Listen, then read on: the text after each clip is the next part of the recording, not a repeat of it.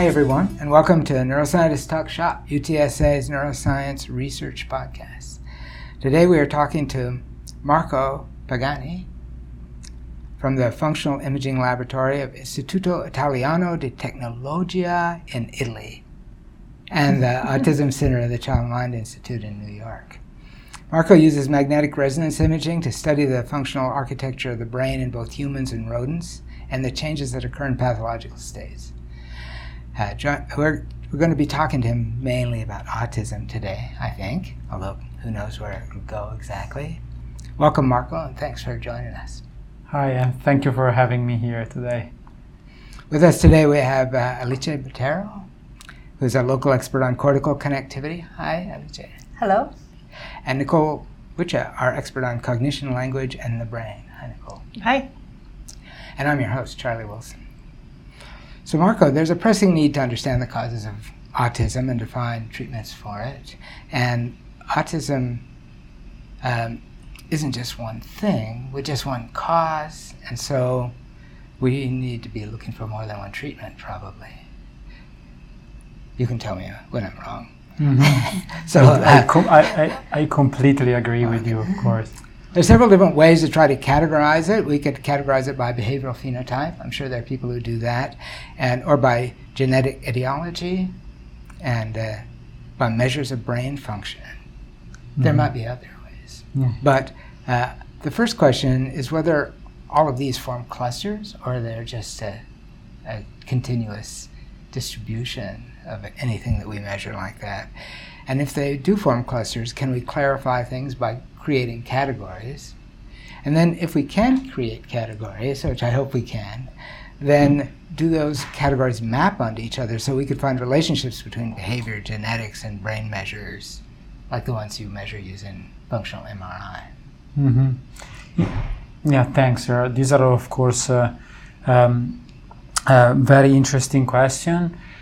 And what I can say is that for like decades, especially neuropsychiatrists have used techniques like EEG or functional MRI or other neuroimaging techniques to kind of correlate what they see during their clinical practice in the behaviors of children with autism, and try to kind of link those behaviors to brain systems. Okay, so this was like the big challenge, I think, of the 90s over like early 2000s. And of course that approach has been extremely successful because it has enabled us to characterize, to link a little bit these two different scales of measurements, so behavior and brain circuits. However, of course, there are some. It has now become evident that there are lots of limitations in this approach, and one of these limitations is exactly what you said. That basically all these measurements relied on the idea that there is just one single form of autism, and then, what happened is that basically we had lots of neuroimaging studies applying measurements such as, for example, functional connectivity, which is this measurement that can allow to map how different brain region interacts, and people have applied this technique to better understand autism. However, what was the results of all these studies was that it was a lot of heterogeneity, like you said. So that basically what they were doing is basically mapping in each single study some subtype of autism, and they couldn't replicate the findings across studies or across population. And so, one idea that we had, but also other laboratories have, are started to develop, is that there is no, that all this heterogeneity was not just simply because what we are mapping is like our technique are noisy, or just because the methods that we use are not reproducible, but instead because we are mapping some heterogeneity that can have neurobiological importance, relevance. And one idea that I think we developed during the time is that most of this variability, autism, so it has a lot of variability in terms of behavior. So if you talk with a child psychiatrist or a child psychologist, what they tell you is that basically each patient is different. Children with autism is different from any other, right? So there is like this landscape, this very spectrum of variability. And also neuroimaging studies have kind of identified this variability at the brain system level. But also, what we know so very well, what we learned out of genetic studies is that there is also lots of variability in terms of genetics. So because there is no one cause, as you said, exactly, there's no one cause for autism, but there are multiple. Okay, we know what we know very well, and that there are some of this variability can be explained also by environmental factors, like maybe neurodevelopmental trajectories. However, most of this variability in the causes of autism is because there are so many genes involved in the disorder, right? So there are so many. And then, what we're trying to do with our research is kind of find to use machine learning approaches, statistical mathematical approaches to find these subtypes of autism based on by using fMRI. Why fMRI? Because autism is a brain disorder, so perhaps the secret to kind of dissect the different brain circuits is like to use techniques that are sensitive to brain activity. And what we found so far is that yes, we can use brain imaging measurements, like for example fMRI, to identify clusters. So there are clusters, so there is no such a thing like a single signature of autism in the brain, but instead there are many, and these many can but it's not like the case. So some people think that including us, think that the autism is a spectrum. Okay. So it's like it's a sort of gradient of continuous variability, right, across subjects. But of course, if you want to kind of simplify a little bit and make inference out of this data, what you can do is to identify these clusters and put together patients that have similar connectivity alterations. Okay. And this is basically the approach that has been used so far by clinical neuroimagers. And has been extremely successful because they show that there are some subgroups of autism. There is no one signature. There are multiple autism, and in fact, lots of people stop to call it autism, but they call it autisms because there is multiple forms. However, this approach, is extremely powerful, and it just brought us to a complete change of perspective in the way we study, we understand, we approach the complexity of autism. However, one missing link here would be that, of course, it's very hard to study genetics in the humans, especially to have, both data that you can use for your measurements with genetics and brain imaging, because there are so many different forms of autism that these etiologies are extremely rare. So it's very hard to find, to study, for example, the brain circuits of specific genetically determined population of autism. And so what we, our idea, our way, which is to kind of address all these questions would be is like to use animal models. So we use the mouse. We use the mouse because the mouse is we call it like the quintessential tool to study the genetics of autism, because there's lots of different models that are available for autism. And then what we do is to use fMRI to map the brain circuits that are altered and are associated to that specific genetic etiology. And of course, that adds a lot. Of course, it's not an approach that is in contrast to what people do in the clinics, in the clinical setting. It's just a way that, it's just measurements that are aimed to complement these measurements and try to go a little bit deeper to investigate the genetics. When thinking about clustering, and we're talking about finding clusters in some space, so in the genetic space. When thinking about clustering, we think about a space that has a bunch of dimensions in it, and now we're looking for clusters in this high-dimensional space. So I'm kind of interested in how many dimensions there are. So there are many different genes that influence autism.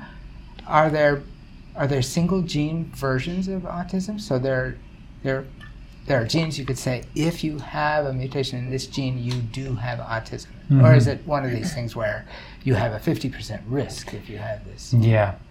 Yeah, I see. Yeah, it's yeah. Thanks a lot for this question. Yeah, I think it's more like the second that you said. So basically, there is no such a thing like a gene that if it's mutated is like kind of is you have like 100% of chances to get a diagnosis of autism. But we kind of say that these genes that are identified to be related, to be linked to autism, they are like risk genes. So basically, if you have a mutation in that gene, you are more likely to get a diagnosis of autism. So it's not like one-to-one correspondence. To make a mouse model of autism, right? Mm-hmm. I was gonna ask that because there's something that's been very curious to me about when designing mouse models, when we don't actually know what the genes are. Some people have approached this by trying to model the behavior. Mm-hmm. In your case, it doesn't look like you're modeling the behavior. You're picking a gene that does what? That does what? Like, what are you mapping the assumption of that this is a model of autism? Yeah, I see. So first of all, sometimes scientists, including me, we refer to these mice as like mouse models of autism. Of course, autism is something that is for humans, so there is no autism in the mouse. However, what you can do, you can use genetic engineering to build these mice, like a mouse that have that carries the same mutations in the gene that has been associated to autism in humans. So this is what you can do so you're not like studying with the mouse, you're not studying autism, but you're studying what that specific mutation does in terms of brain circuits or whatever you're interested. And you kind of use these measurements to cross compare with the clinics. So you don't require the mouse to actually have autism. Yeah, so behavioral symptoms. But you can measure then behaviors also in the mouse. Of course, a mouse is they're like and actually there are very good models also for behaviors because like mice are very social. So, and of course, social behaviors is what is one of the core impairments in clinical autism. So, like the mouse model is absolutely a great model to study also autism behaviorally. Of course, the repertoire of mice behavior is much more narrow as compared to the social behaviors that humans can have. But I think it's still a very valuable model. So I think that the methodologies that you're using, like linking the functional brain activity networks to the specific genes, especially they're doing that co-correlation mapping of the genes that are present. So you're actually starting with a gene that's been suggested in the human literature, looking at it in the animal, and then correlating it back to functional neural networks of some sort. And behavior. And behavior,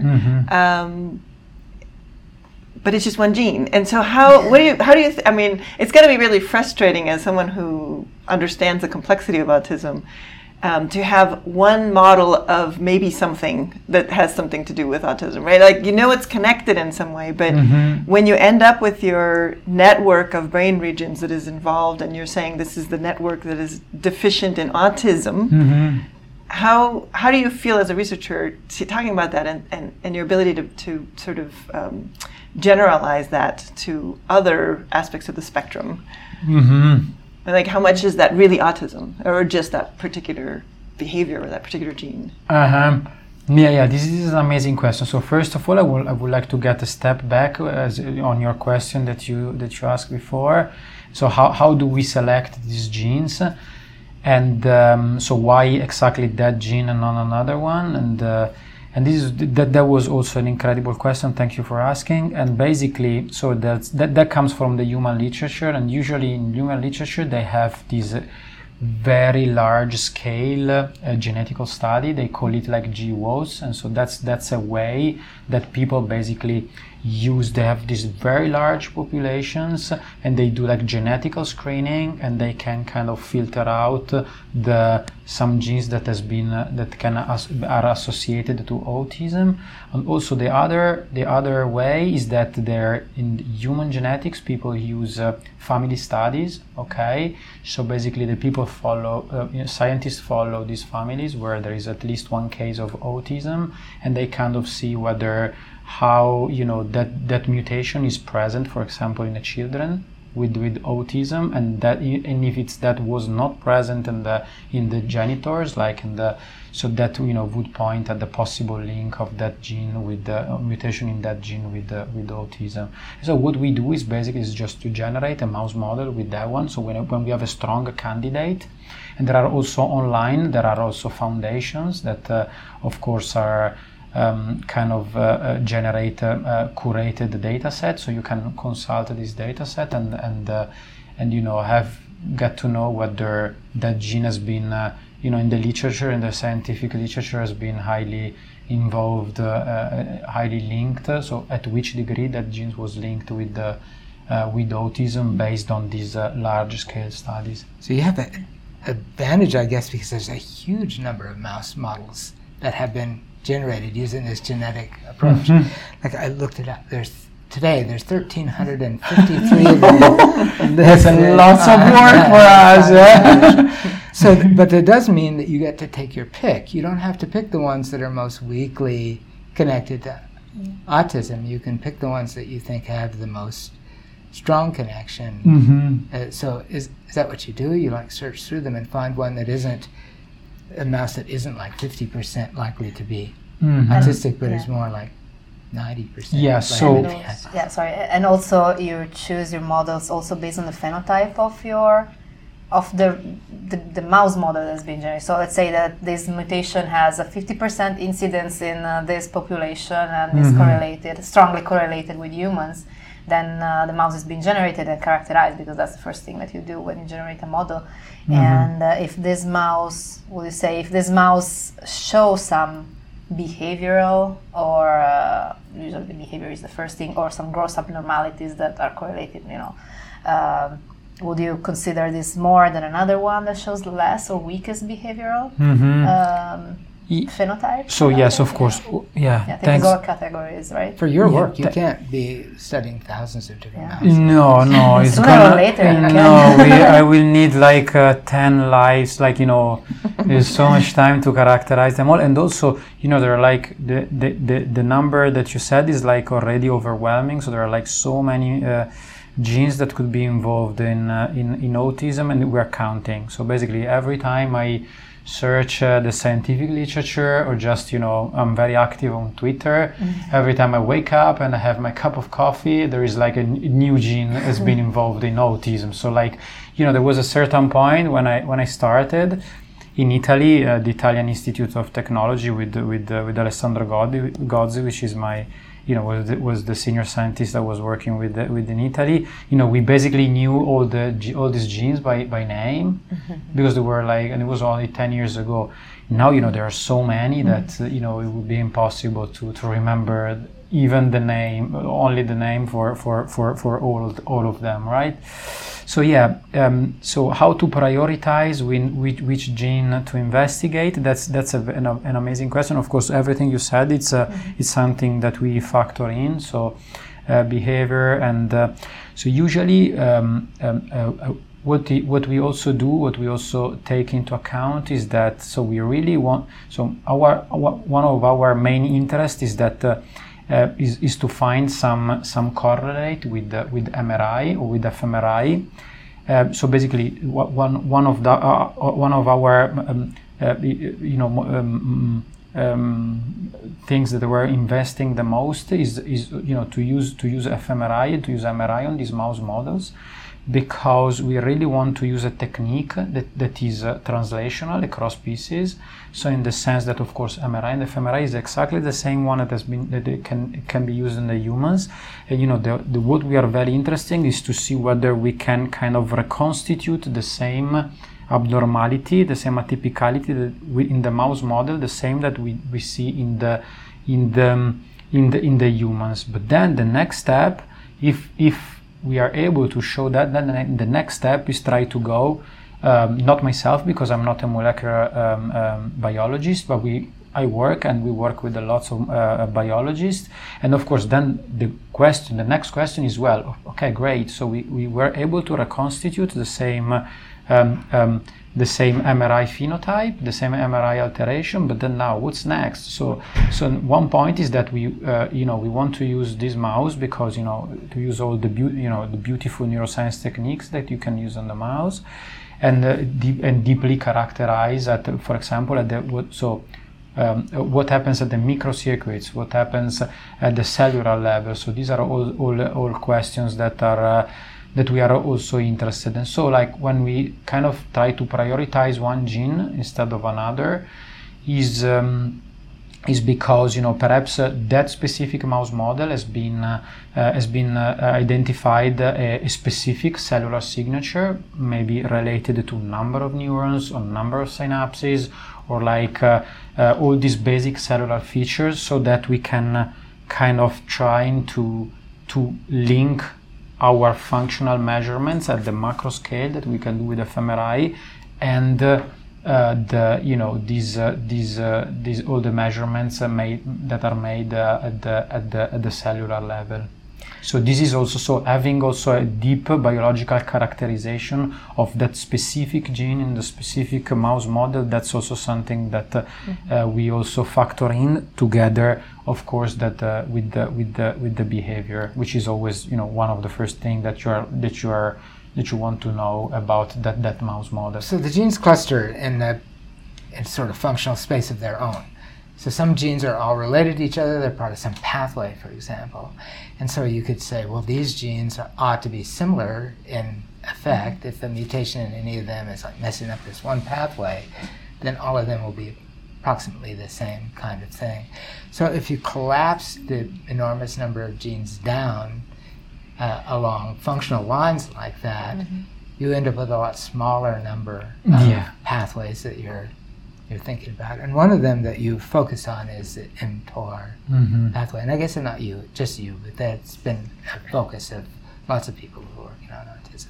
And one of the attractions of that is the observation of this cellular change, which is an overabundance of dendritic spines. So that's the kind of clue that you're looking for. How common is that? Is that just for these mouse lines with the mTOR pathway mutations, or is that something that's seen across many different cellular pathway? Yes. So for now, basically, I think that lots of the inspiration of the research that we do at the IIT starts also from clinical data.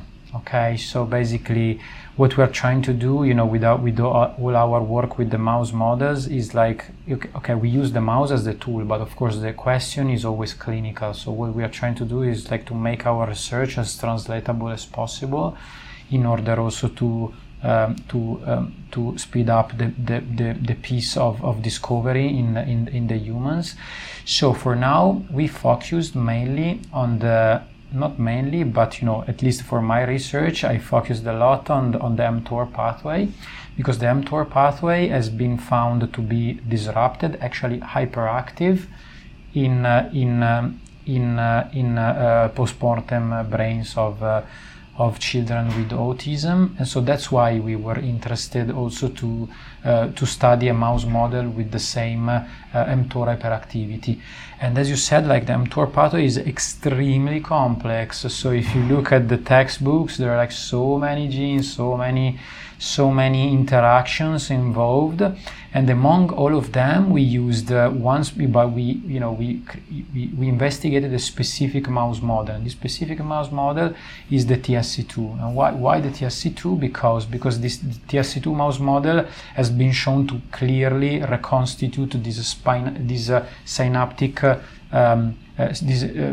surplus that it was exactly the same that was found in the human literature, right? So we have always this parallel between the species, and in fact it is like, I think we've been one of the first lab who invested a lot in doing cross-species study. So when most of the people think that fMRI is something, or MRI in general can be done only in humans, instead we say, no, listen, we can leverage the power of these cross-species studies and use it and couple it with the power that mouse models can give to really advance our understanding on the origin and significance of the functional connectivity alterations in autism. So dendritic spines on cortical pyramidal cells, that's the observation, right? Mm-hmm. And the idea is that every dendritic spine gets an excitatory synapse. I guess that's definitely been shown under sort of normal circumstances, and I think it's probably reasonable to assume that that's true in this case too. And so that means if there's more spines, there's more excitatory synapses on cortical pyramidal cells. So there should be more excitation in cortical pyramidal cells, and that somehow that could be linked to changes in the connectivity that you see with your. So I'm just sort of trying to see how this all fits together. Yeah. So yes, that's for sure. And in fact, another common observations that we have on these mouse models is that these mouse models are epileptic. So they do have epilepsy, and this, of course, is related to the higher excitability that you mentioned. So yes, and also synchronization, right? Which is what you're measuring in your data. Exactly, and also hypersynchronization. And also hypersynchronization, hypercoupling across brain regions. So that's so both number of synapses, but also the fact that these synapses are excitatory. Of course, it's could be are two factors crucial that can crucially explain all the hyperconnectivity that we measure at the network level. On the other side, I think that until a few years ago, people invested a lot, and people are still investing a lot in understanding whether the importance of, for example, measurements of E2I imbalance and disruptions in E2I balance can lead to some disruptions in networks in people with ASD. So nowadays there are like more and more studies that, however, are kind of like putting all these findings in a different light, in the sense that people now and there are like many publications that are and especially a couple very influential that instead shows that these E2I imbalances are not like a cause, so this is not like the initial cause of autism, but instead are like a ring in the chain. So basically something in the mid, maybe maybe an effect rather than maybe an effect instead of a cause. I should say something about what E2I balance means, right? Excitatory and inhibitory. Sorry, excitatory and inhibitory. And so that means that you could have more excitation. If you had more inhibition, you'd end up in kind of the same place that you started. So we wouldn't necessarily have to have more activity every time we get more excitatory synapses. So how do you evaluate that? I mean, what's the test for that? I know that's really not something that comes straight out of MRI. Measures very easily. No, that's not, but there are like lots of studies that now are, there is like lots of interest because now there are like available lots of manipulations that can enable to change these excitatory and inhibitory ratio. There are, for example, there are like sort of manipulations that allows you to excite brain regions or inhibit the activity of brain regions. And of course, what is very interesting that you do with fMRI is to map what are the effects of these imbalances in terms of at the large scale level, at the level of fMRI. You could do something like suppress inhibition in some cortical area or enhance excitation in some cortical area, and then see what that does to the resting state connectivity. Exactly. It can be global with drugs, or it can be local with specific manipulation. Yes. Can you do optogenetics and fMRI? You can do opto-fMRI, you can do chemo-fMRI, so you can couple chemogenetics with fMRI. And there are already in the literature beautiful examples. And so also with, by using drugs. Yeah, that was the starting point. I first blanket with drugs so that can kind of act on one population or another. And now the field is more going through opto fMRI and chemo fMRI to be more specific on cell type. That's also a beauty of the mouse model, that you can select one cell type across others. Do we know something because of that, or could we draw some kind of conclusion about the work that's been done with that, or is that just getting started? So I think it's moving. It's a field that is moving very fast, and so results. There is already some very results. There are not like convergences yet, but what I can say that there are also some unexpected results that people would not hypothesize this way, but it turned out to be like this.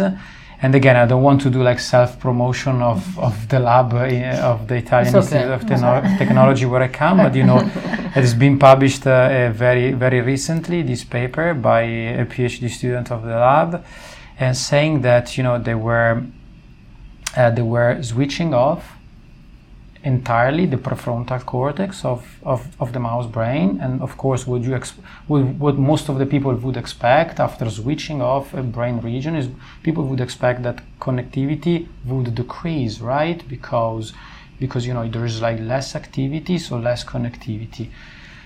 Instead, what we found is exactly the opposite, right? And what happened, what we found is that when you switch off like these very crucial integrative brain regions like the prefrontal cortex, you instead get higher connectivity, functional connectivity.